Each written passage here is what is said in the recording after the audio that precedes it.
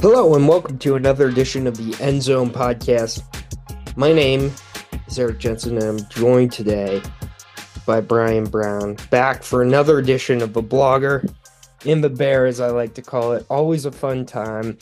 A few general housekeeping notes before we get into what could be a marathon episode but needs to be cut into two. But we'll just see. We'll see how it goes. This is not the only Endzone podcast you'll be getting this week. I do have some of the Endzone podcast crew set up to come tomorrow. YB likely, Brock likely, Mason likely. Don't know about Brad. A mystery figure in the wind, per usual. Brad may not be invited.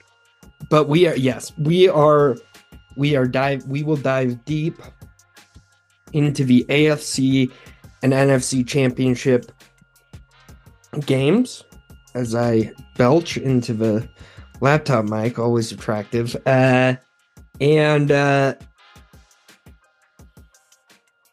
yeah, we'll dive into those games and talk more about their outcomes. We will touch on that a little bit here today, but what this is more a what I like to think of as an evergreen episode, where we will touch on a lot of things, much pertaining to college football, much pertaining to pro football, and a bit of an off-season preview, because as if you've been listening to this podcast for a while now, you know, once the Super Bowl ends, it is kind of a mad sprint. I don't know if I'll be able to get 3 shows out Super Bowl week, but I am promising at least 2, a preview and a recap. Hopefully the recap either the Monday after or directly after the game. But as you know, after that recap, I tend to take a little bit of time for myself, go dark, and come back strong at the end of February once the combine's over, and do draft stuff with Ryan Kearney and talk about free agency and things like that. And then we kind of go all the way up to the draft, and then there's another longer break between that and July when we start up with division previews again. This year might be a little bit different. It is hard to find people to do the podcast with who are available consistently. It is a difficulty. And so I've decided, yes. And so I've decided not to kill myself over it this off season. So we will get some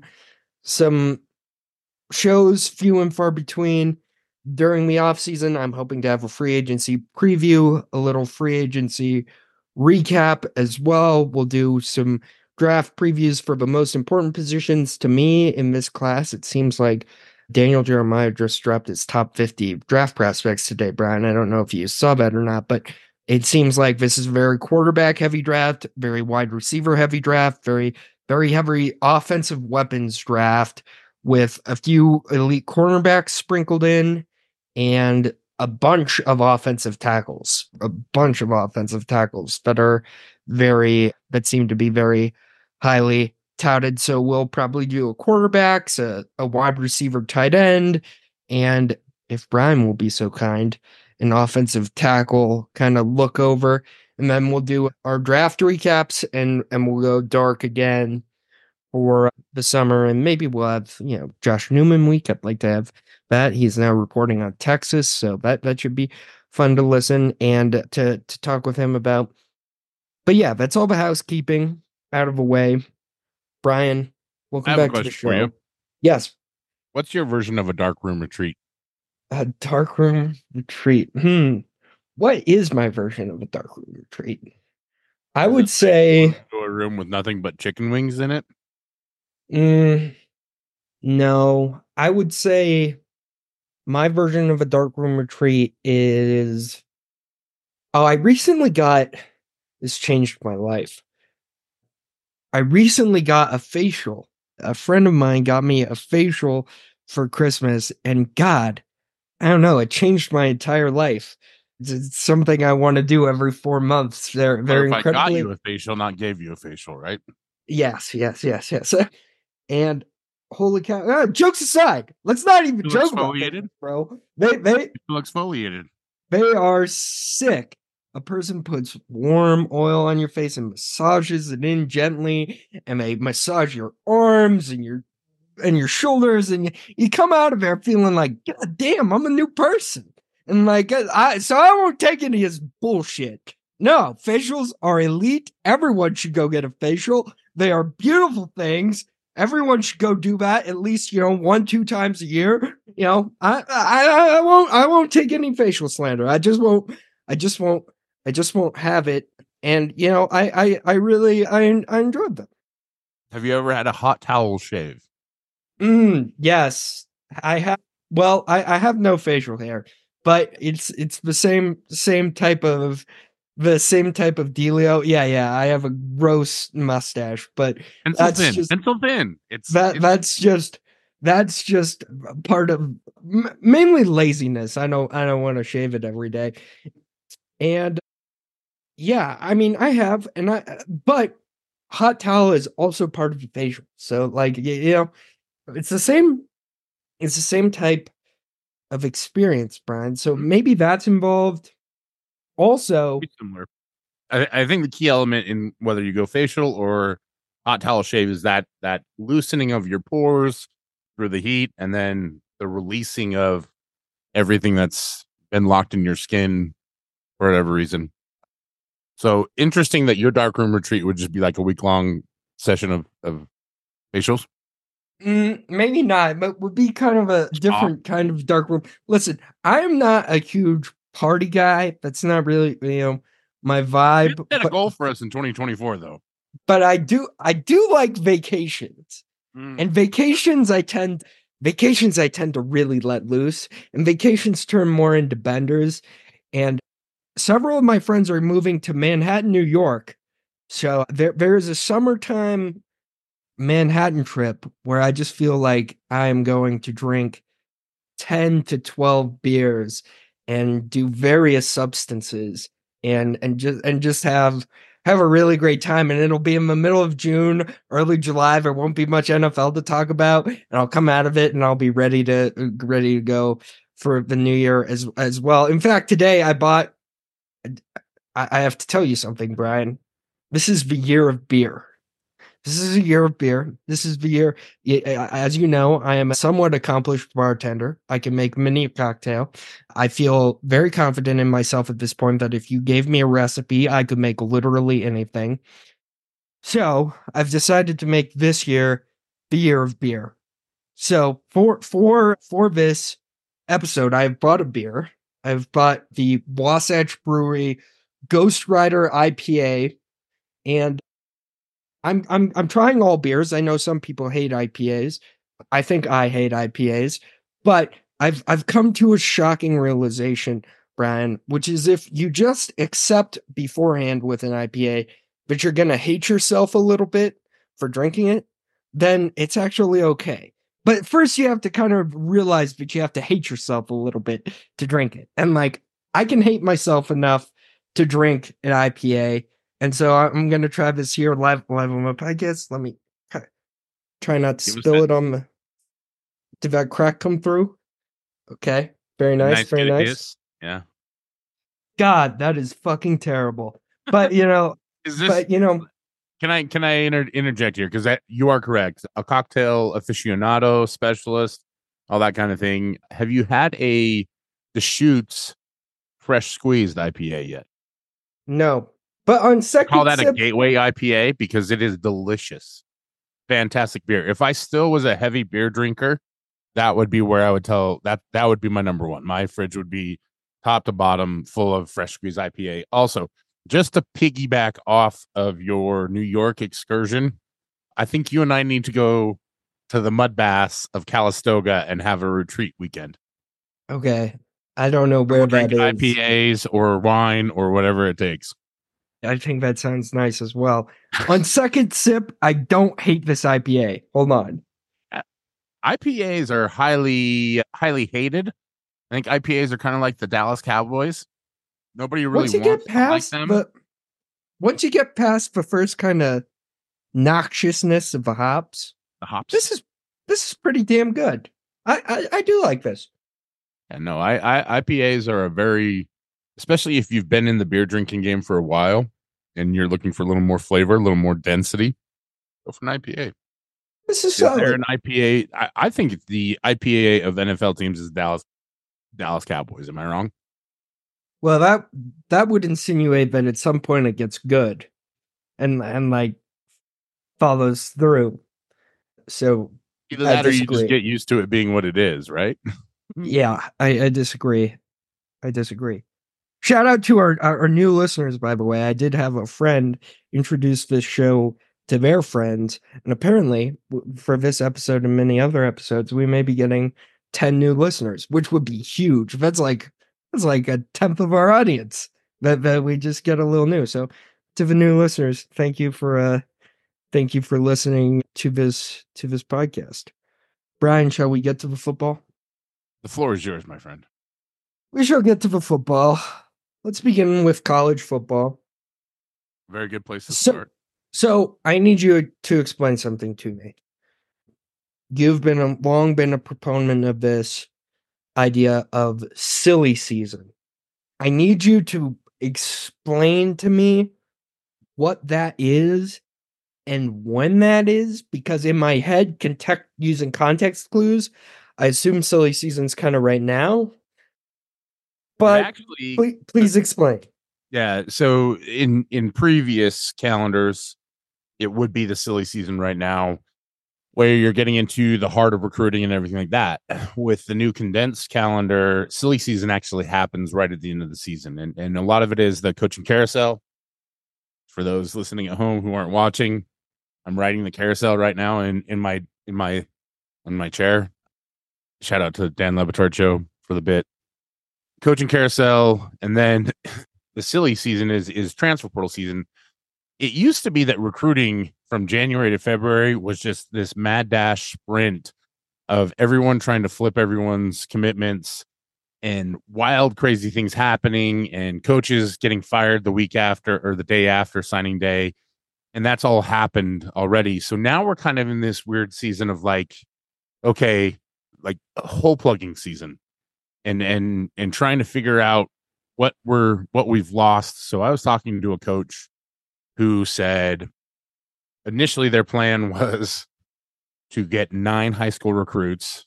They lost between the end of the season and a few weeks ago, they lost half their staff, and they now have to get 16 high school recruits to replace players that have gone with them. So it's almost like silly season wasn't good enough. And so we've turned the entire calendar and scope of college football into just absolute silliness. And this is a sport that the sport is always in chaos, but it's in a weird place right now where it's in danger of losing itself. Right. So if you look back at the history of college football, I mean, this is a sport that started because Harvard and Yale couldn't agree on what eligibility was. And so they had to start their own conference because they were constantly fighting over that. And realistically, at one point in time, you look at the scope of college football throughout its history, it has always been out of control and trying to recover from whatever craziness or wildness. I mean, Harvard created a mascot called Football Fightem to celebrate or to memorialize the death of their interclass scrimmage that the administration canceled because too many people were getting hurt in the freshman sophomore game, right? So like this sport is absurd. Like Northwestern used to have a live bear cub that they would take to games and have people shake the bear cub's hands pre-game, but they lost too many games, so they got rid of the mascot. They blamed the bear cub for being the problems, the reason that they lost so many games. So like silliness and wildness and kind of weird, bizarre, fun stuff is at the heart of the sport. And right now it's it's in danger of losing that. And I think that to me is what's happened in terms of the realignment and everything like that. And I don't think there's a better example other than the schedule released today for the Big 12. For one, why are you releasing your schedule on January 30th? Number two, why in the world is Utah finishing on the road in Orlando playing UCF Oh, when they you didn't hear, dude? November. That's our new arch rival. Yeah. Fuck UCF. All my homies hate UCF. I do not fuck with that That's program out. anymore. It's rivalry week, dude. We're just again. Come out with me right now. Switching to satellite because I don't want anything to do with cable. The Dude, this stadium that UCF used to play in was cable. A cable company was named after it. In fact, this is my favorite little fun factoid. And another piece of just why college football is insane. People used to return their cable boxes to the stadium because that's where they thought the cable company was located. Now, part of that is just Florida being Florida, right? But like the fact that you named your stadium after a cable company and people just kept returning cable boxes over and over again. There's more parts of the absurdity. But yeah, who doesn't want a rival like that? Yeah, dude, come right now, you and me, we're trashing UCF. Like as long as we're talking on here, like I don't care. Like BYU, hope you do well, man. But I don't even view you as a rival anymore. Like it's UCF time. Like I hate UCF. Blake Bortles, get that shit out of here, man. Like is he the most famous UCF alum? This is what we have to spend our off season doing now is figuring out things like that, right? Yeah, we got to figure out what all their traditions. We got to like, anything that has UCF like as a label or a name, like can't be wearing that. Don't want anything to do with UCF. They are our rival now. We play them on rivalry week. That's the way it is. But I'm with you. It was a wildly stupid thing to not put, Utah BYU. I get what they're trying to do, kind of. I don't. A friend of mine has been a Kansas fan for a while, and he let me know the Big 12 typically doesn't really do rivalry week. Usually Kansas State isn't the last week of the season. What they like to do is put the rivalries interspersed throughout the year. So every year they have like a marquee matchup. You'll notice that Texas OU was never at the end of the year. Like I think that's kind of their plan here is they're staggering it so that November 9th game between Utah and BYU, that's going to be one of the biggest games in the nation because what else is going on November 9th? Or LSU, Alabama. That's the problem. And this is why the sport sucks now because this is strategically built around TV, right? That's the entire reason that the Big 12 Yeah, but you'd imagine then that they'll put Utah BYU at like 1 p.m. and or the big noon kickoff, who knows? Like that's the thing. Like, well, it can't be big noon because big noon's on Fox, and I don't think the Big 12 has and this is where I'm going to have to do a lot of research to see who has what rights and what's available to teams. But the other part of it too is that's absurd is that Utah's actually going to be playing 10 conference games, but one of them's not going to count because they're still playing Baylor, but it doesn't count towards the conference total. And that's strange. Yeah, and you have to believe that if BYU could pack the truck and get across the country to Coastal Carolina in 6 days, I have to believe that Utah could have found an opponent to replace Baylor. I'm sorry. Like I don't see. I know there are contracts. I know that there will be lawyers and all this kind of stuff. But if there's a will, there's a way. And I feel like Utah, Big 12, a whole bunch of people just dropped the ball on this one. And at the end of the day, it's always the fans who suffer because it's the fans that have to deal with everything, wins, losses. Fans have to deal with buying tickets and travel and everything that comes with it. And I think this game is supposed to be fun for the fans. College football is supposed to be fun for the fans. Part of what makes college football so great are rivalries. Like, I think we don't talk about it very often, but the Michigan-Ohio State rivalry is actually based off a war, the Toledo War. And this is one of those things that the more you dive into the history of college football, the Toledo War, which had 0 casualties. In fact, not nary a shot was fired at either side. It was just a bunch of people, I'm assuming drunk idiots, shooting their guns in the air on either side of the Michigan-Ohio State border in a 427-mile stretch called the Toledo Strait. And that's what birthed the Ohio State-Michigan rivalry, is they figured, well, rather than have people line up to try and kill themselves every year, why don't we play a football game instead? And this is college football at its core. And when you lose those rivalries, when you lose those histories, when you lose those things that make this sport something you can connect with emotionally, it's basically just a lifeless product, you know? And I think it's the NFL is so different from college football. And I think you've gotten me on that train of watching the NFL week in, week out and being really obsessed with it. And it's almost like a completely different game when I watch it. You know what I mean? And so I think all this is to say, like, we have to protect college football and the sanctity of rivalries and putting them in certain weeks and telling some of these TV executives to piss off because, you know, I don't know that, like, I mean, I guess, let me ask you this question as I stumble over my words. When the season started, did you have any idea that it was going to unfold with Michigan going through all the craziness that it went through and then finishing the season up? Because I never would have guessed that would have happened. Not to start the year. No, I don't think so. I don't think I would have put Michigan in the title game to start the year. When did you feel like Michigan was legitimately a threat to win the national championship? As soon as they manhandled Penn State, and I realized that at that with point, an interim coach of all things, right? And I realized that Ohio State's offense is non-existent. Like at that point, I was like, oh well, they're just bigger, better, and better than I think we had this conversation on the podcast.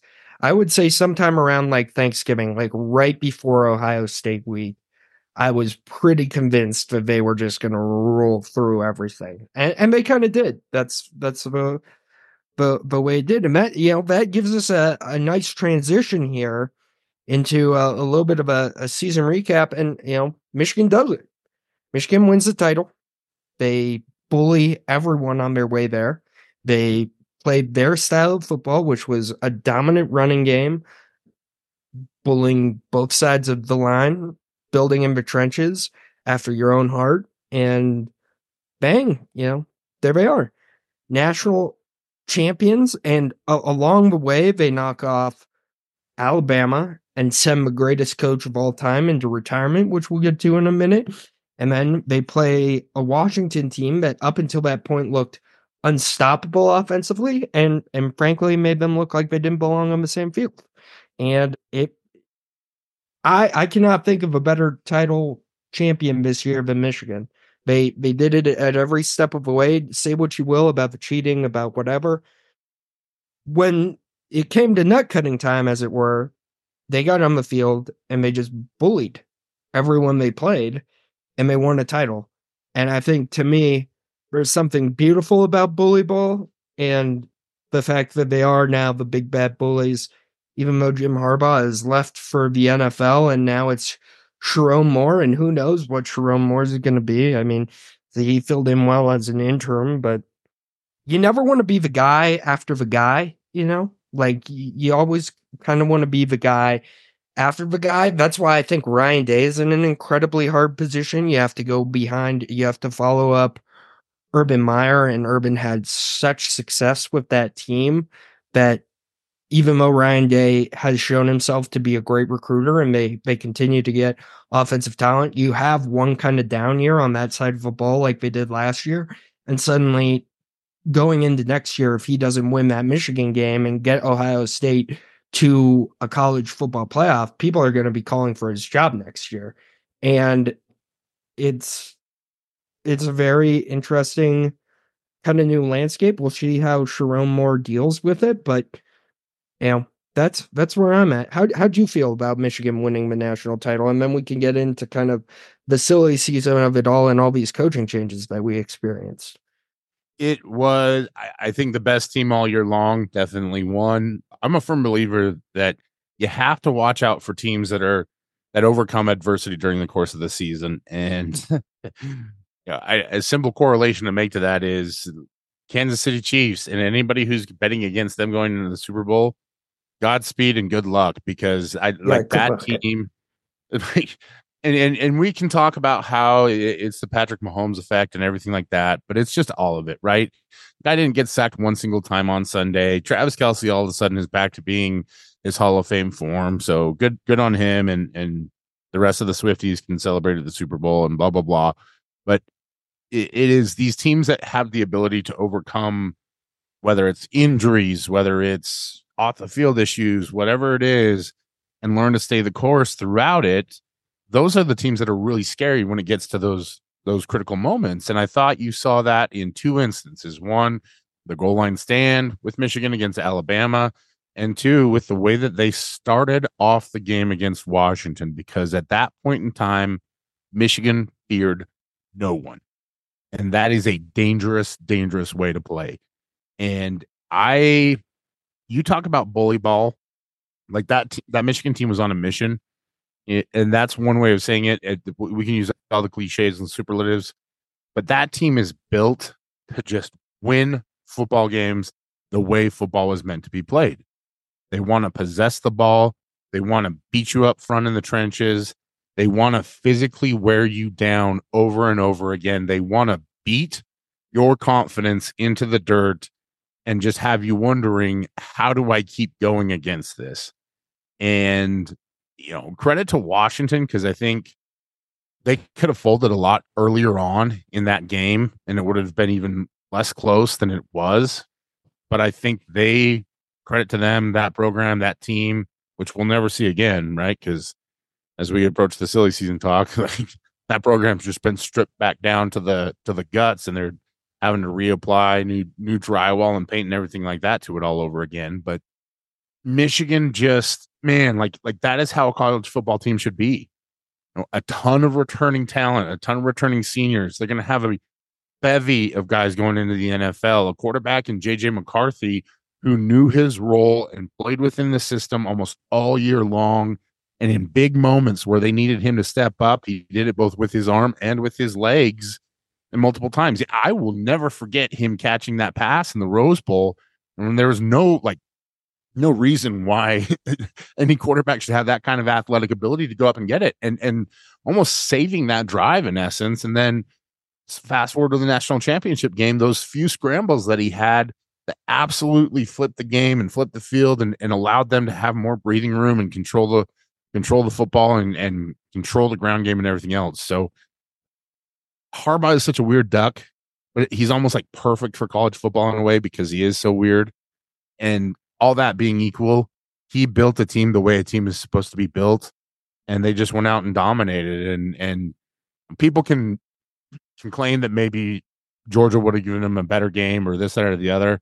I mean, I think everybody should want a team stylistically like Michigan, and for us locally, that is exactly what Kyle Whittingham wants to build out of the University of Utah. That is exactly what Kalani Sitake wants to build at BYU. That is the program. That is the measuring stick going forward. And I think we're going to see a lot more teams and a lot more programs striving to get to that level.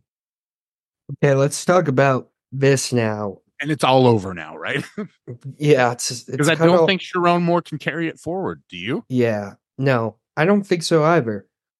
It's wild because 4 teams made the college football playoffs, and 3 of their coaches are gone.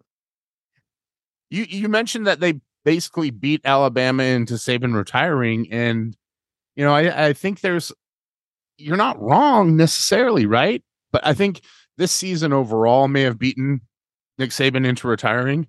That was just the finishing move, right? That was the Scorpion, like, finish him. And yeah, I really do think, obviously, this was the Saban stuff, which we'll get to. Like, really, if you look at what he did this year, I know people will say this, well, the storybook ending would have been him winning a title. But I think this is pretty damn close. Look at the way we viewed Alabama in week 3. We thought this team was cooked. We thought they didn't have a quarterback. They barely beat USF. People were saying the sky is falling. They can't keep up in today's day and age. And what did they do after that? Every week, they got a little bit better. They got a little bit more defensively sound. The offensive line got a little bit better. Jalen Milroe eliminated mistakes. The defense got a little bit better every single week.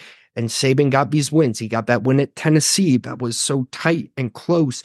And he had to fight and scratch and claw to get that. And then you have those moments where you're like, oh, damn, man, is Alabama back? And then they survived the Iron Bowl. They survive the Iron Bowl. They get that crazy last play to win that game. And then they go and they beat Georgia, and everyone thought that Georgia is this big bad machine. Georgia cannot be knocked off. But Nick Saban did what Nick Saban has done his entire career, and that is take premium talent and coach it to be even that much better. Because Georgia had a better roster and a better quarterback, better defensive line, better offensive line, better weapons. Didn't matter because Nick Saban was a great coach and he elevated his guys. And that's really, I think, in today's day and age of, well, to be a great coach, you have to be great at the transfer portal and you have to get money from your boosters and NIL. Sometimes I think people forget.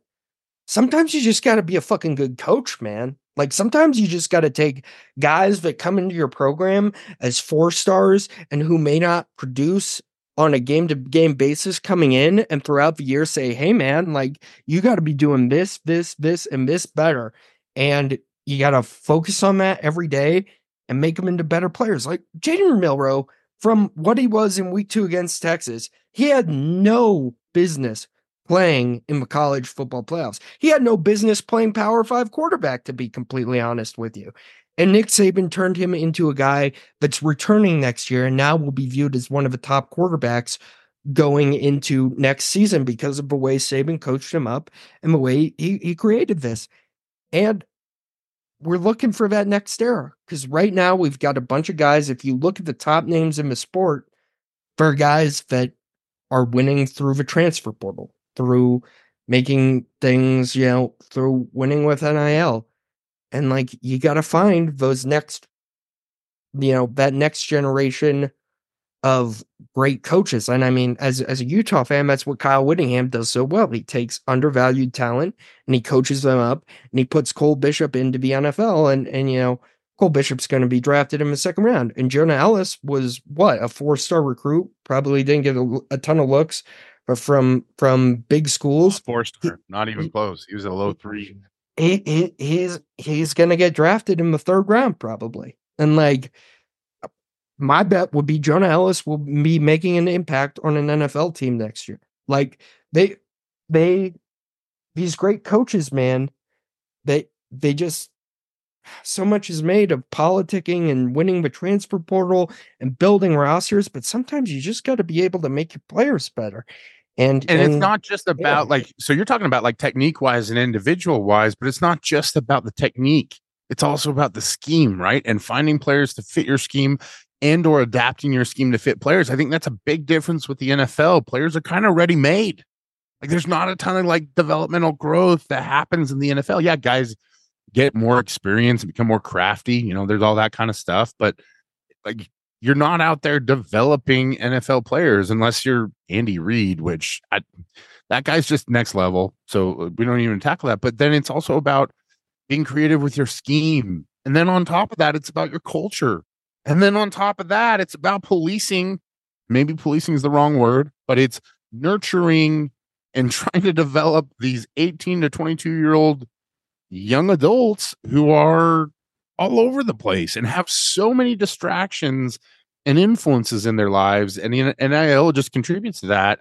And it's not just about turning them into juggernaut football players. You also want to create good men. And I think we've gone through it, and you laid it out in chapter and verse. Just to get guys developed to play well on the field is a Herculean task. And then you're also trying to do it off the field. And then you're also trying to do it in the weight room. And then you're also trying to stay on top of schemes. And college football is so competitive that you've got 130 different coaches, and these guys are all competitive as hell and super damn smart. And they're spending 6 months out of the year figuring out, okay, how do I screw around with this so that we can beat that guy next year? Right? That's a lot.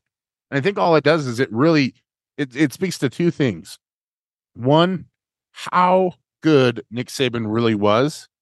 And 2, why you see so much movement amongst college coaches now, because it's a really hard job. And if you stay in one place too long and stay stagnant, you're going to be out. Yeah. I mean, it's That's a fair point. It's a constantly changing business, and unlike the NFL, where you can be. I hate to say it this way, but like the NFL schedule, in some ways, I know it's limited, and it's certainly, this is going to sound ignorant, but compared to college, the NFL schedule is forgiving. Like you can lose 2 games in November and have a bad half month and then be back and playing. I mean, look at the Detroit Lions. The Lions finished the year kind of slow. They didn't look great the last 3 weeks of the season. They kind of scored. Now you can say, look at the Bills. Yeah, no Bills one had thought like 3 seasons in one.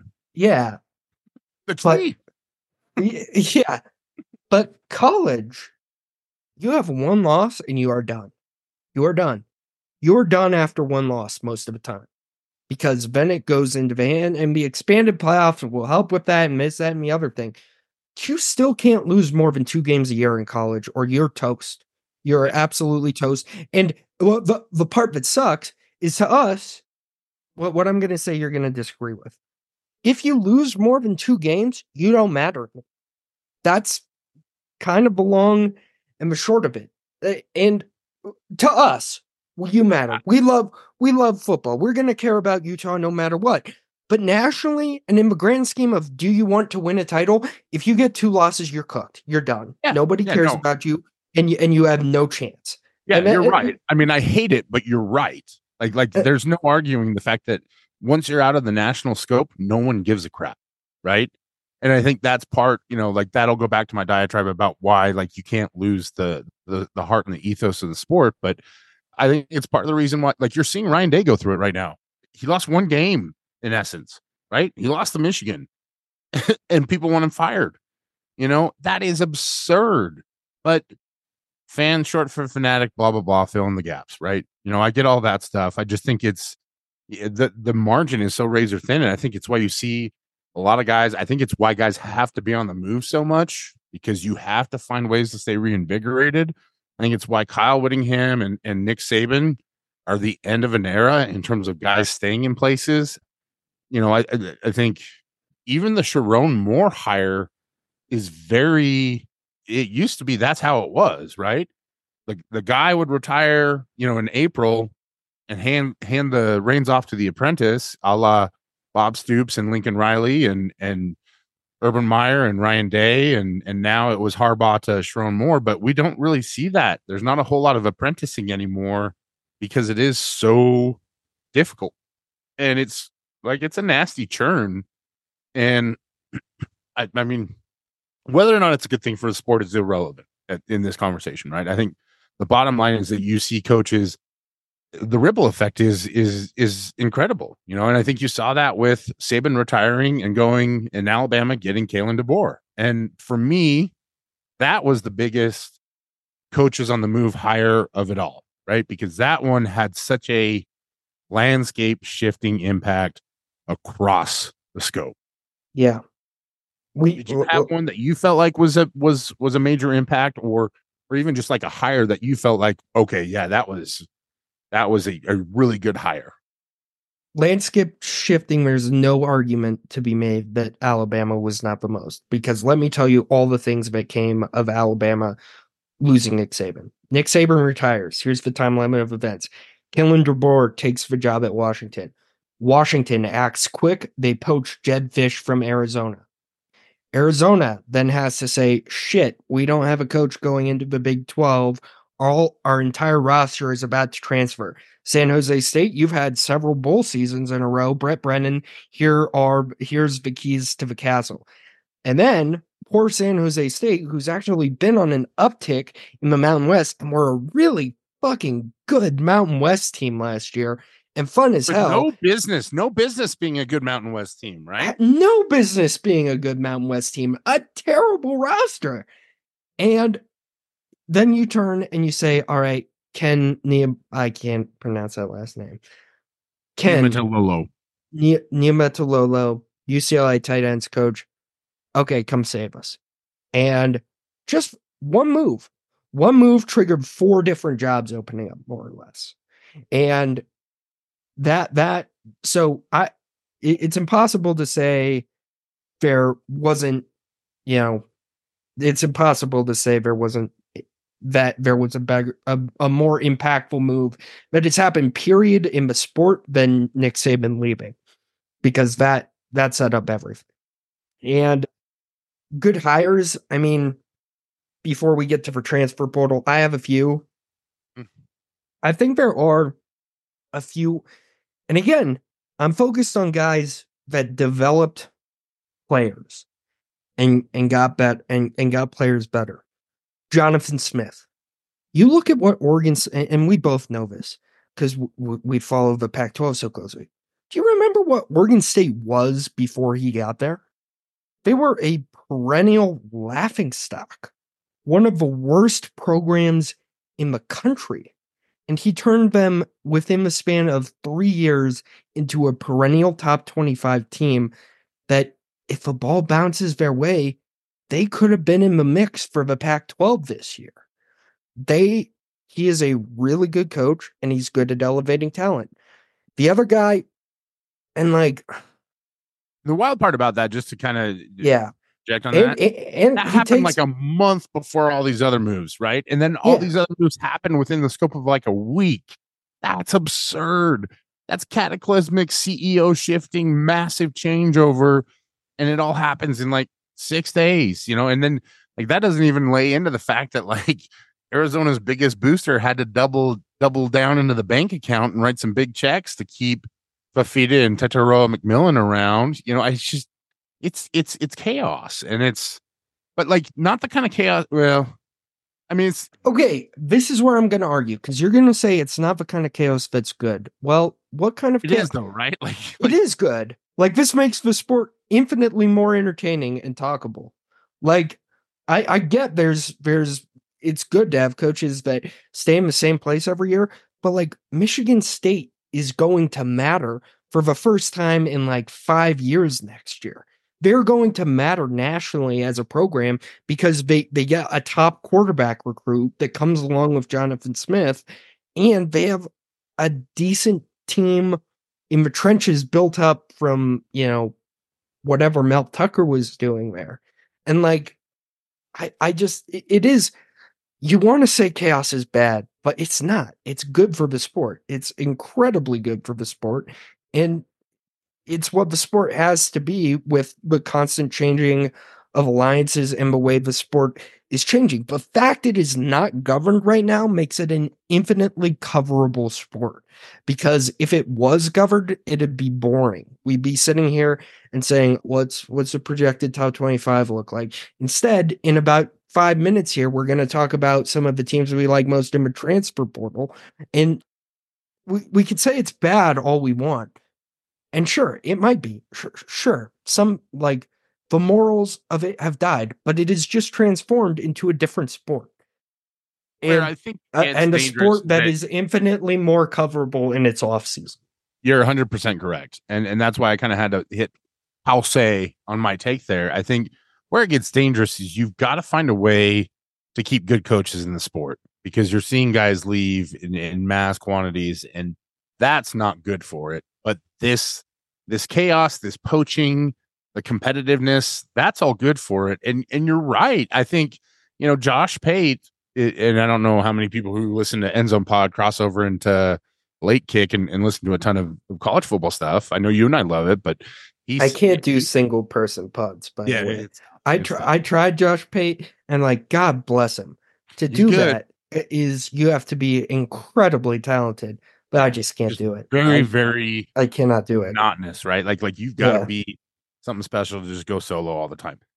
But he said Tennessee should escort the NCAA to the nearest dumpster and open the lid. And he's 100% spot on, because supposedly Tennessee is now the NCAA is now investigating Tennessee for what happened with Nico Iamaleava.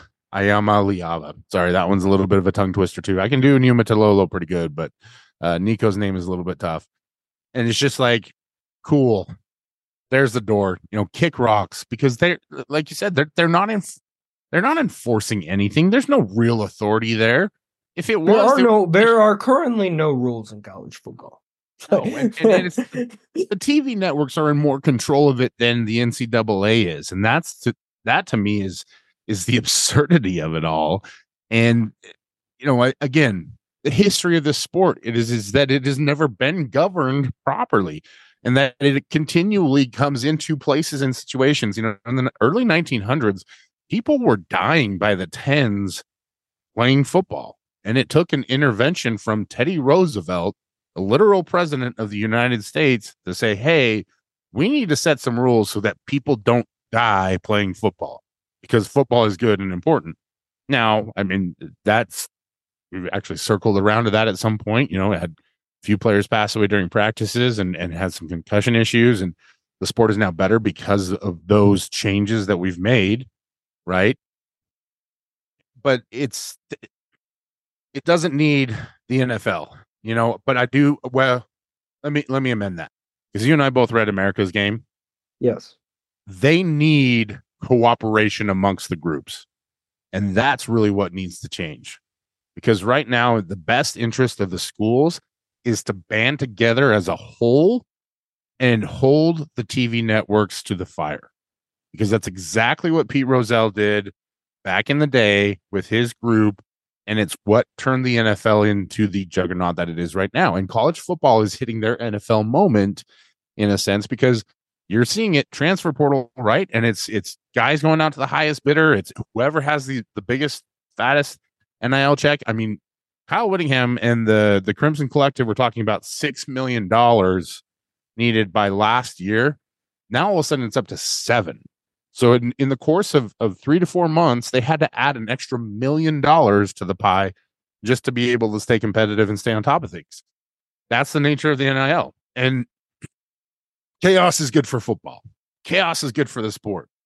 What isn't good for the sport is a complete lack of authority and a lack of cooperation from the schools involved. And that's where it comes down to. They need to get on board and get on the same page. Otherwise, it's just going to drift and splinter. And it's not going to be fun if it's just the Big Ten and the SEC. It just isn't. The way it's set up right now is pretty dang good. But that's what's going to happen. It is. Well, that's what we're trending towards unless someone makes a choice, right? Unless someone steps up. And maybe the hope is that this is part of the reason why Nick Saban is retiring, is that he becomes the czar of college football, or whatever, the commissioner of college football. And for a long time, he's been the closest that the sport has had to a caretaker. He has warned over and over again, don't do this. Don't do this. It's going to change things and you're not going to like it. And then what does he do? Throws up his hand and said, okay, well, I tried to warn you, but I'm just going to beat you at it. And I'm going to be the best there is at it. And he was. And I could talk about the Saban legacy for forever. He's one of the greatest coaching minds of my generation. I'm going to tell you something that you might not want to hear. Nick Saban is not the guy to be the college football czar, because he's too old, and you need someone. Chip Kelly is the guy. If you hear what Chip Kelly says about this, stuff. And he's not a good football coach either. So he could be out of a job in a year. He could easily get fired because he sucks. But I mean, he is a hell of a football coach, but I understand where you're coming from, right? He is the guy for the job to me. If anyone's going to brilliant. Yeah. It's going to step up, it's going to be him. But you have to have an organization first. You have to have, and I hate to break it to you, Brian, but if they break it up into a semi-pro league, which it will be, pay for play, you mean? You're probably losing everyone that's not in the Big Ten and the SEC.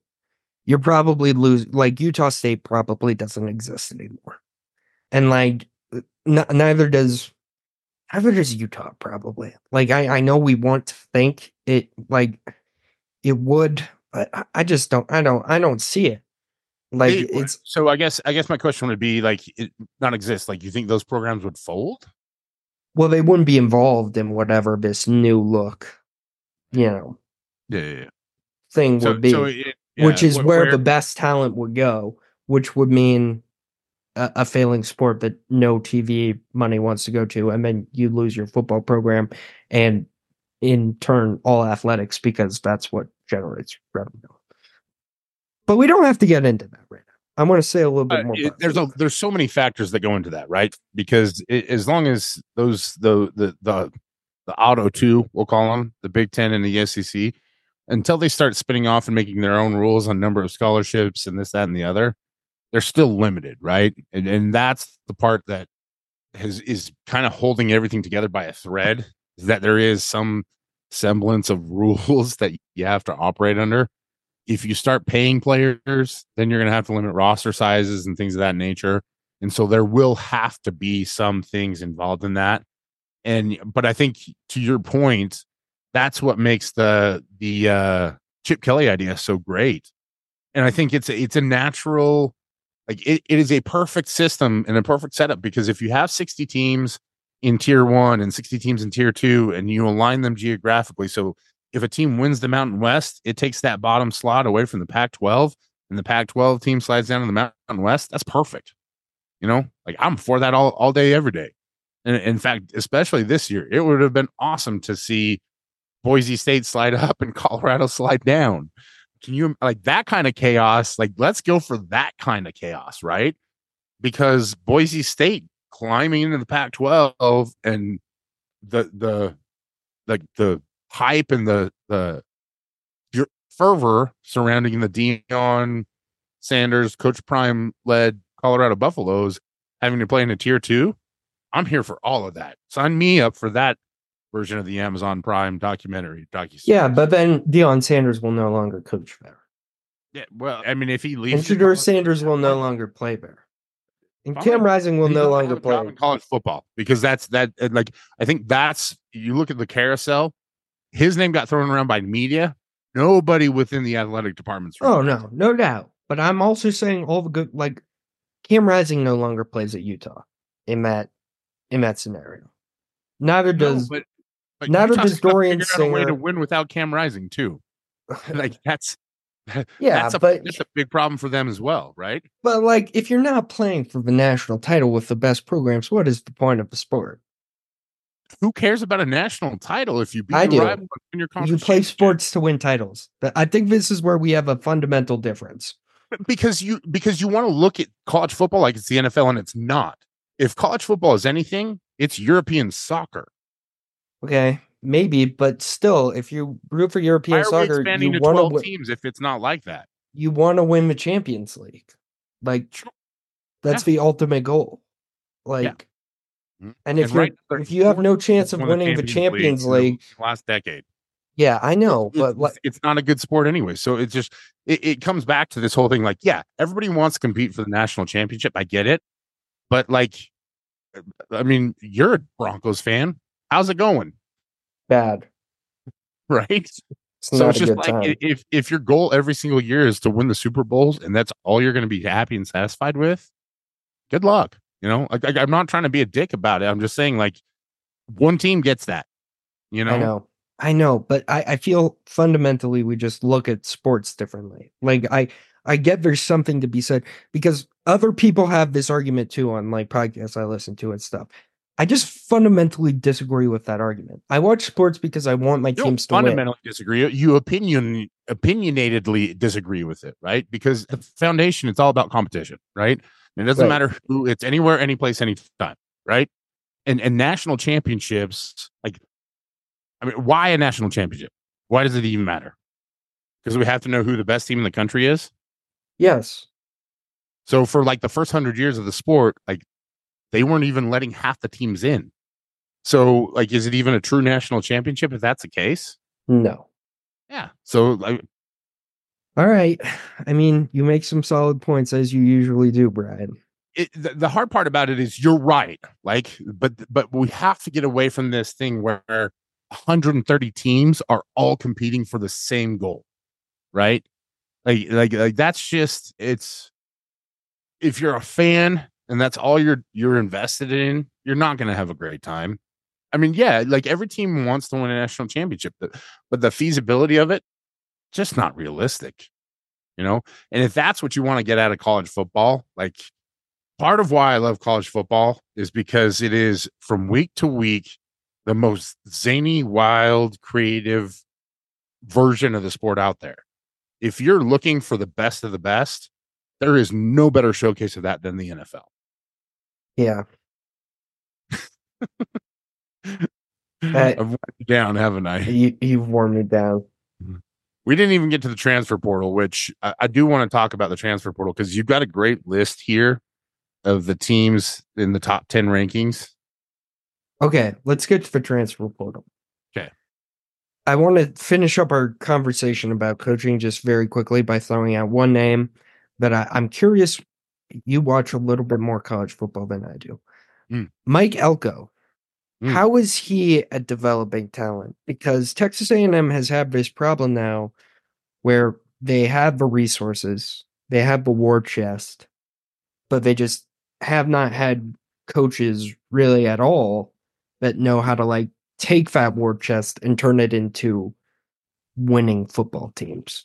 Like culture, right? Well, is that culture? Or let's not get into a debate about culture because that'll sidetrack us in another 20 minutes. Yeah, but that's a whole nother episode. But can Mike Elko do it? Because I'm convinced the Texas A&M fans are delusional, as are most college football fans, that they think that he can turn them into a national title contender in 3 years. I think Texas A&M is a classic example of the disease of war in college football that you're talking about, right? Because I think you're right. Like that fan base is delusionally convinced that we have the most money. We're in Texas. We should be the national champions every year. And it's just like, you've never sniffed it. You've never been that close. You know what I mean? Like you're not. Like I think Michigan fans were like that for a long, long time. And now Harbaugh finally got them their trophy. And we'll see how long that lasts. Because I think that's the thing about like trying to be that kind of a blue blood program, a dangerous game. And they want to believe that they're this premier program, but the fact is your athletic director just left to go to Ohio State. Like, you're a stepping stone program. That is what you are. And this gets absurd because I have a very, very close person in my life right now that loves Texas A&M and loves Texas A&M. And I love how much they love Texas A&M. But I just know how this ends. They're going to get hurt in the end because of what we were talking about before. The expectation here that they are going to be this national powerhouse and win titles. I don't know if that's possible. And I think it's one of the hardest jobs in America because the boosters and the fans all believe that they are something they just factually on paper are not. And it's tough. It's very tough to see. I think this is a good exercise in what it takes to build a nationally competitive program, right? So I think very first and foremost, you've got to have funding, right? I think that was that's you have to have the money to do it, and that's it's part of why college football is where it's at right now, is because it's turning into whoever has the biggest big bank take little bank. To quote one of the greats. So you have to have the funding. They have that. Recruiting territory is a key component. They have that. Facilities and the ability to recruit. They have that. What they have been missing is someone who can come in and establish the culture and build a program. Because when Jimbo was there, it was just him shooting darts at the dartboard, throwing to see if he could get a top 5 recruiting class every year. So he could double bird Nick Saban and be like, I beat y'all. And that goofy Jimbo Fisher voice that he has, right? And I think you kind of see towards the end of his tenure, Jimbo wasn't about anything other than Jimbo at that point in time. Mike Elko, and doesn't he have it great? Yeah. He might be the most $75 million. He might be the most blessed man in America. He got paid $75 million to get fired. And he still has what he made while he was coaching there on top of that. Like, he's just a very, very lucky man. Yeah, he gets to basically sit and do whatever the hell he wants. He could probably buy. They'll be on College Game Day next year. Yeah, something. He'll figure. you're going to figure out something, and he's still going to keep getting paid all that money. But like, that's part of why Texas A&M is where they're at, because they thought they could just throw money at every single problem, and you can't. And I think that's really what that coaching carousel, and to zero in on the Mike Elko question, he is a defensive coordinator at Texas A&M. That's where his history is from. I thought he developed a very strong system at Duke, one where they were defensively sound fundamentally. I think if you're going to be a great college football team, you've got to have a defense that can get stops and get off the field, and you've got to have an offense that can possess the football and finish. However it is that you want to go about doing that, you've got to score, you've got to possess the ball, and then you've got to be able to defend teams. You can't win other ways around. You look at all the teams that have won national championships, all of them have had high-end elite defensive teams. Michigan, no different, right? So however it is that you want to build that, you got to build that. I think Elko has the right tenets. I think he's proven his system. What remains to be seen is, can you recruit high-level talent to your system and adapt it, or can you develop that talent within your culture and make it elite? And then the second part about it is, can you tell all the boosters to sit down, be humble long enough for you to figure this thing out? Because it's going to be a process. They've got to build a culture. They've got to build an identity.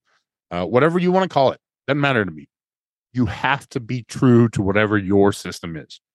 And they have to understand that they're probably going to lose 4 games next year. Like, this is the absurdity of the SEC. There's a lot of schools that are not prepared for how hard it's going to be now. It got way worse. You're all so excited about getting $55 million in TV money now. Guess what? It's going to cost you another 2 losses.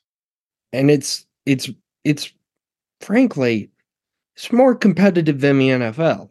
Oh, that conference, like it is bottom. Yeah, it's absurd. Like ignoring Vanderbilt, which is just a thing that exists. But yeah, it's just. But even Vanderbilt's throwing a lot of money out there right now trying to get better, right? Like, you hired away a bunch of the staff at New Mexico State, which somehow managed to beat Auburn on their way to a 10-win season.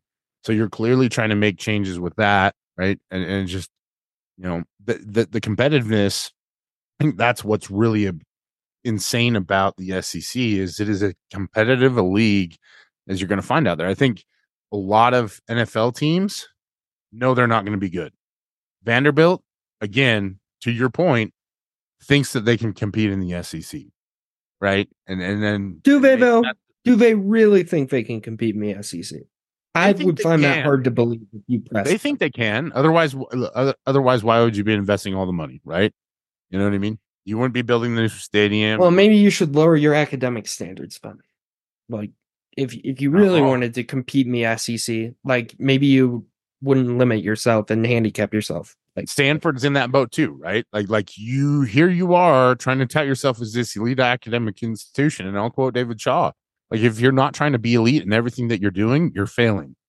And so for Vanderbilt, they've got to do a better job of maintaining their academic integrity, but also letting guys come to school who can play and help them win.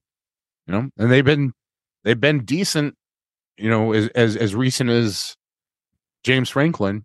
So that clearly somebody had an idea and some potential to do it. But yeah, no, I think realistically, let me ask you this: who is further out? Texas from winning the Texas A&M from winning the SEC, or Vanderbilt from being in the top half of the SEC? Vanderbilt, I feel, is eons away from being a bowl team. Am I wrong? No, I'm laughing because you're not wrong, man. I don't know that they're even going to get to a bowl game in the next 3 years, right? Where are you getting 6 wins if you're Vanderbilt? Yeah, even if you scheduled the Sisters of the Poor back to back to back in the postseason, where are you realistically, and you fluke your way into 1 win? Where are you getting those other 2 wins from? Because you can't really in the SEC fluke your way into 3 wins. You can fluke your way into 1 or 2, but you can't fluke your way into 3. And like, it's just, Well, I hope they're where, scheduling the Sisters of Vapor, or they'll never have a 2-win season. This is where I think you go to the Kyle Whittingham school of how to build a program or how to rebuild a program, right? Because that's exactly what Utah did, is they figured out how to get to 6 wins. And then once they got to 6 wins for a couple years in a row, it was okay. Now, how do we get to 8? How do we get to 10? And I think this is like, maybe that's the biggest task for Elko, is that you've got to figure out how to get to 10 wins every single year. Then you can start thinking about a national championship. And to be fair, if I were him, that's what I'd be saying in every single booster meeting. Hey, right now, we want to get to 10 wins. That's our goal. And I mean, I think in 3 years, they can get to 10 wins in 3 years. Yes. Yeah. They can get this year. No, not a chance. Next year and the year after, they could definitely get back-to-back 10-win seasons if they're patient. And I will say, I will say this for Vanderbilt, or excuse me, for Texas A&M, they're on their last leg, right? Because the only other option out there is Mark Stoops, and they know it now. So I think that also plays in Mike Elko's favor. So yeah, like I think chops wise, in terms of developing players, having a system, having, a culture and identity that they can execute, I think that's all there. I think he also has boosters kind of in the lane of like, man, like here we are, we're going to eat our humble pie. We're still going to donate a ton of money. Oil prices are still pretty good. And we're just, right now, we're just happy to not have to pay, Jimbo any more money. And he's reasonably inexpensive by comparison, but there's nobody else out there that really wants that Texas A&M job right now that you can look at and be like, well, that's a guy, like who else is, if it's not Mark Stoops, who is it? Dion? Because like Kyle Whittingham's not going there. Ryan Day, well, maybe Ryan Day would. I don't know. It's a very tough place to win. Yeah. It's a very tough place to coach. It's a tough place to do anything at. All right. Transfer portal. The top 10 teams. Let me read them out to you. Ole Miss, Texas A&M, number 3. I'll read the top 5 first. Oregon, 3. Florida State, 4. Colorado, 5. So that is the top 5, Brian. Those are the top 5 teams that have, according to 24/7 Sports, won the transfer portal this offseason. And let me throw out an observation here. Those are all, when we talk about elevating players and such, and what we've been talking about, what makes a good coach, more or less. I would argue one of these things is not like the other. That's Colorado. We don't quite know what Deion Sanders is yet. But I would argue that with Saban gone, Georgia's still Georgia. Kirby Smart's still in this discussion. But this new era of coaches, Lane Kiffin, Dan Lanning, Mike Norvell. I think those are the 3 guys from this list that are set to take that next mantle of great coaches within the sport. Because I think all 3 of those guys have one thing in common, and that is that they are happy at the place they're at. You look at what came open. If we say that Alabama is, we would probably both agree, Alabama, just from a history, from a donor, all those things we just talked about, Alabama is the most enticing job in the nation. Dan Lanning turned down that job. And Lane Kiffin turned down that job, probably. And Mike Norvell turned down that job, probably. If those 3 guys are going to turn down Alabama, that tells me that they're probably sticking in their spots for a while. And that kind of makes me love those 3 guys. I'm a huge Dan Lanning guy. I don't know if they came through over the last few months of the season, but especially this offseason, this idea of coaching stability is going to matter in this new era of college football, with the transfer portal being all crazy. The one factor that coaches can control is if they stay put, they're going to keep their guys. Like that is what, because once you leave, it becomes a vacuum. and you poach from programs that are unstable. But if you create stability within your program, I think you have a chance to win the transfer portal. And I think that's what the top 5 of this list shows us. Does that make any sense at all? Or am I 3/4 of an IPA deep and making no sense anymore? Because that's what I feel like I've learned from this list. I feel like what matters in transfer portal recruiting is stability. You don't want people that are going to jump around. And that's why the Deion Sanders thing is kind of an outlier, because who knows? Deion's just getting those guys because he's Deion and he has the clout. But like, what are your thoughts on kind of how we can evaluate lists like this? My argument would almost be it's the second half of that top 10 that kind of indicates what you're saying, right? Your number 7 is Texas, number 8 is Ohio State, number 9 is USC, right? These programs that are more that have that consistency. And there is probably an argument that Oregon at number 3 and FSU at number 4 also indicates that as well. I think it's the unique names that are interesting to me are Ole Miss at number 1, right? Colorado at number 5. We know Deion, right? He's going to turn and burn that roster until he gets the guys that are going to come through. And so they're always going to be at the top there in terms of bringing in talent via the transfer portal. I don't think that is a difficult way to live in college football, because I think you've got to have some high school players that you recruit and develop that buy into your program that stay there. But maybe Deion proves us all wrong in that regards. He sure got off to a good start last year, predictably faded away. I think there were a lot of people that are waiting for that one. I'll steal this take from Bud Elliott, who Cover 3 podcast, 24/7 Sports, just creator of the Blue Chip Ratio. Ole Miss is the team that, to me, indicates what the transfer portal can be. Because if you've got a good group that's been together for a while, maybe a little senior-laden team, then you can dip into the portal or the free agency pool, if you will, and go get that talent to push you over the top. So I don't think we see Ole Miss continually in the top 10 there in the transfer portal, but they can push the money and the chips and everything all the way in this year, and maybe it puts them over the top, right? And then they're one of those teams in those programs that consistently becomes an Oregon or a Florida State, like you were saying, right? So I think that's the unique part of the portal right now is you're going to see the great programs like Ohio State, Texas, Alabama, Georgia be on this list in terms of guys are always going to flee, and you're always going to be able to get high-end talent. But it's the curious ones are like, what's, for Ole Miss, like, do we see Utah on this list 2 years from now as they're getting into like the second year of the Big 12 and they think they have a great window to make a championship run? So that to me is the curious part about it, because I think you're right. Like, I think the consistency of programs like Oregon, Florida State, Norvell, and Lanning, and we can talk about the Jimmy Sexton effect of all that if you want. I'm more than happy to break it down, but I think it's those programs and like NC State, for example, those are the ones that make me curious, right? Like that I'm curious to see what happens, because I think you are right that the consistency part of it is going to be a huge part. Yeah, I think that's very interesting.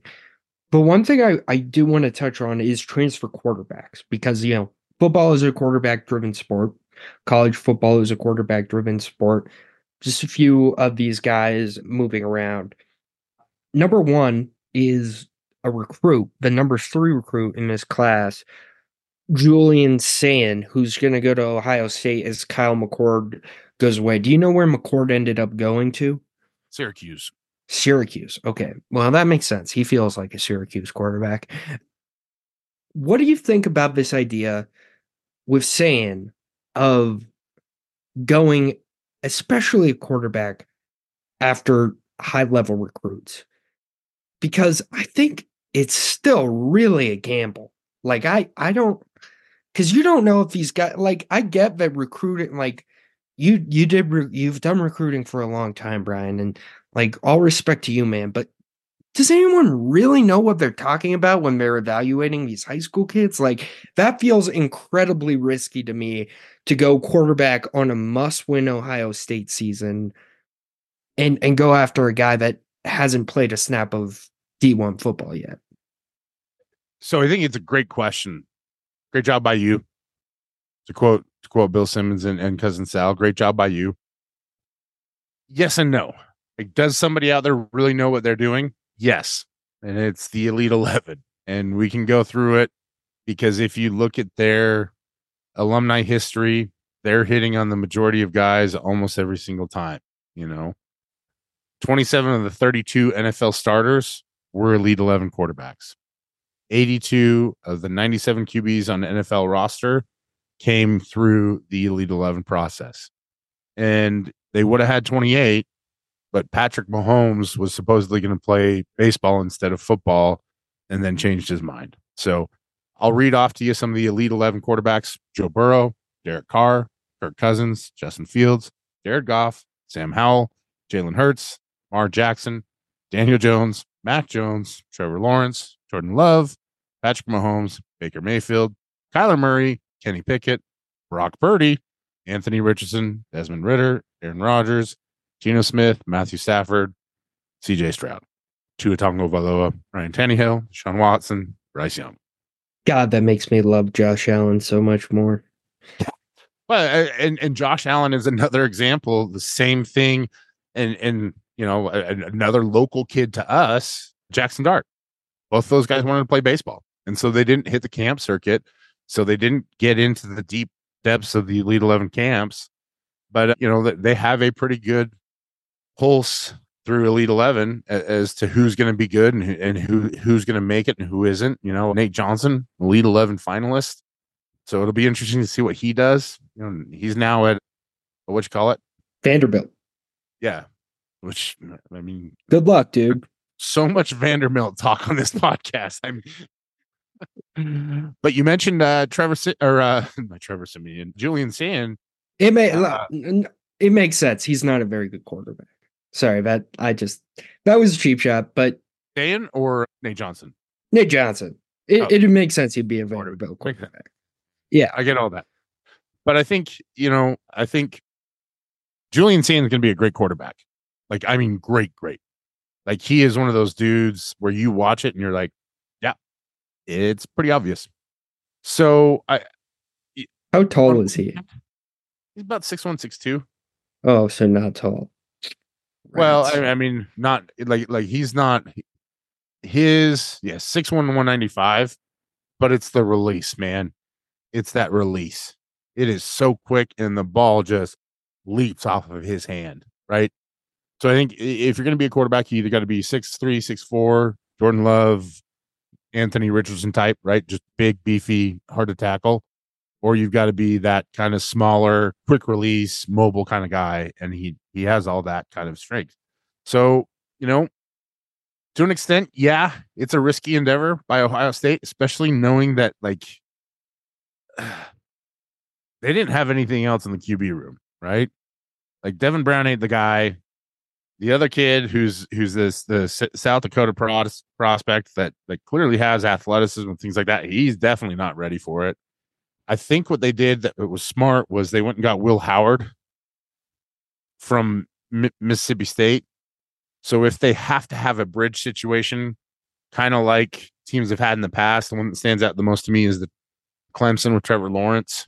And Clemson also did the same thing. I think it was Kelly Bryant who transitioned into Deshaun Watson. Or maybe it was Kelly Bryant that transitioned into Trevor Lawrence. Whatever it is, like, if they have to have a guy that transitions into the true freshman starter stepping into it, Will Howard's probably a good place to start. But we're seeing a massive shift in terms of how quarterbacks are being developed that I think is a real positive. And the big thing with that is that freshmen are not expected to play right away unless they are really, really good. And they're getting some time to develop. And it's a huge, huge jump. And I think that's a real positive.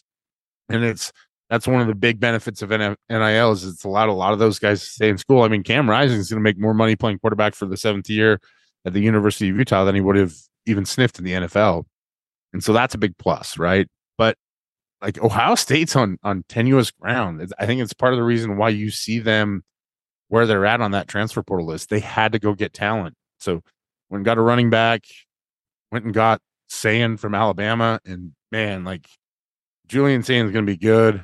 I don't know if he's the starter right off the bat, but he's as close to they've had to an elite talent since CJ Stroud. And I think it's easy to point at CJ Stroud and be like, yeah, that guy was pretty good right now. So, I mean, that to answer your question, it's a big gamble, but I think they did a good job of backfilling in terms of going and get Will Rogers, Will Howard. Will Rogers is a different quarterback. The other fascinating school within this transfer portal in terms of quarterbacks is Oregon, who not only gets Dylan Gabriel, who is just, I have these guys, Brian, that I don't know if I don't know what to call them, but like legendary college football quarterbacks, like guys that will just, I know they will never work in the NFL. I would never draft Dylan Gabriel I wouldn't touch him with a 10-point full in the NFL draft. Another guy like that is the Colt Brennan Awards. And 2006, I think you were still probably in diapers at that point in time. Yeah, he was starting quarterback for Hawaii, and it was just electric watching that guy. Johnny Manziel's another one that I would throw on that list, right? Just elite college quarterbacks that just aren't going to sniff it at the NFL level. Graham Harrell, who I don't know where he's the offensive coordinator right now. I've lost track of him, but when he was at Texas Tech, I think he threw like 63 touchdown passes, right? And he was never going to do that in the NFL. Bailey Zappi. I'll throw Bailey Zappi on that list too, right? Just guys that are so much fun to watch in college, but they're Mac Jones for that matter. Yeah, Mac Jones. Who knows? Mac Jones may still have a little bit of NFL ability left in him, and I think we're seeing enough rehab projects kind of come back. Like Baker had a pretty good season. He may actually be a starting quarterback 2 years in a row. Hard to say. So yeah, I mean, the Colt Brennan All-Stars, I think Dylan Gabriel is a great name to add to that list. Is he the one that ends up starting for Oregon? I don't know, man. Like, that's the crazy part about it, right? Because they went and got a bunch of guys at quarterback. Like, they got Dante Moore. Yes. Yeah. That one. So I just realized this doing research today. They got Dante Moore too, which Dante Moore, again, handicapped because Chip Kelly is not a good coach. Very talented prospect. A lot of really good flashes. Like, that is going to be a fascinating quarterback battle. Like, I do not think Dylan Gabriel is the no doubt week one starter. I think there is a legitimate battle there. Would you agree?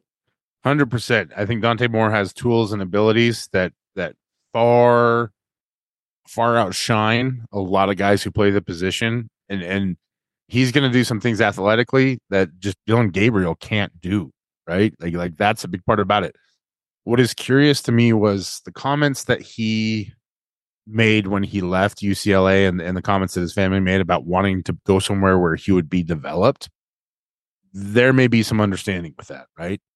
Like where it's like, yeah, hey, we're going to develop the heck out of you here. Look at what we just did with Bo Nix, right? Yeah. This Another year, legendary college quarterback. and Bo may be good enough to make it in the NFL. Who knows, dude? That's one thing, dude. We'll get to it in the NFL. One of your questions in our NFL one is going to be, I'm going to give you one of your 5 questions right now. Ask me about my Broncos quarterback list. Oh. And we'll get to that. But yeah, Bo Nix, fascinating guy. I also wanted to touch on Cam Ward, another college football quarterback legend, Washington State to Miami. It's interesting, Miami. Yeah, and Cam Ward, like I think Cam Ward tried on literally every dress in the store before finally walking out with the Miami one, including going to the NFL, right? And this is where you talk about the importance of the quarterback position. I think there's also a lot of danger in the quarterback position right now of overthinking it, and getting too many people involved and too many voices in the room. And, now he's going to be on his 3rd school. And I think there's a lot of potential there with Cam Ward. I got a hard time with that kid leaving Washington State. And I get it. Like Washington State's no man's land right now, which maybe that's the reason why he has to go to Miami. But they did a pretty good job of developing him and surrounding him with talent. I thought Cam Ward had a better setup last year in terms of ability, in terms of talent around him and offensive ability than Utah had for their quarterbacks. And Utah far outplayed Washington State this year. So I don't know what conclusions we can make of that, but Cam Ward, like, Miami is the team that everybody just wants to be good, right?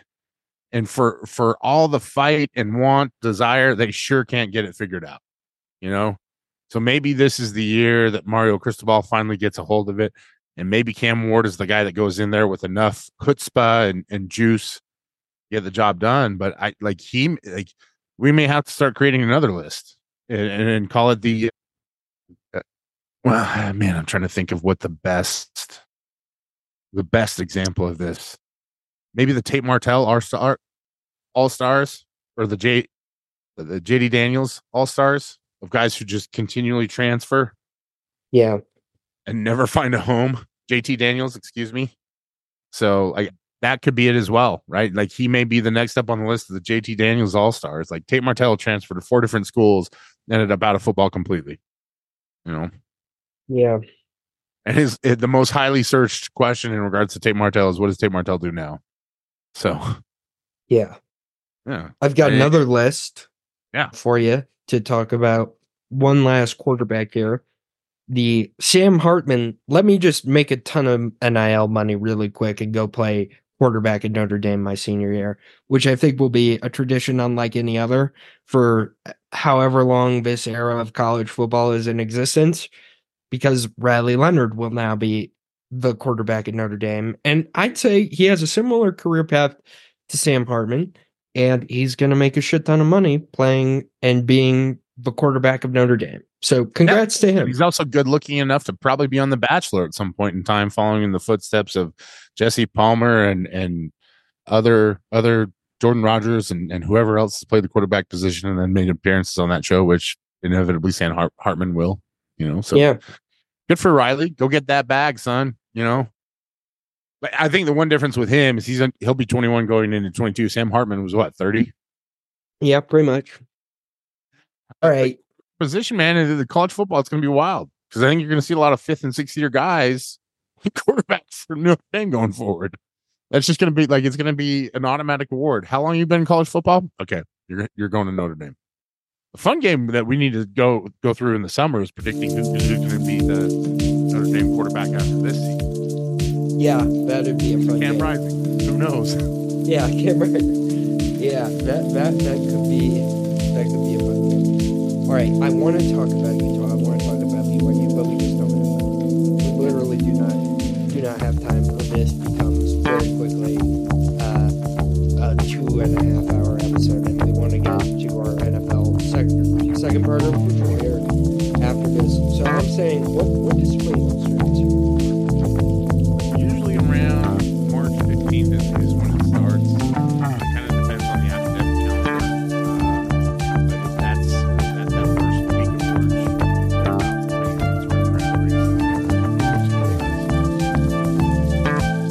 Perfect. You can talk about Utah. By that point in time, we'll have enough time.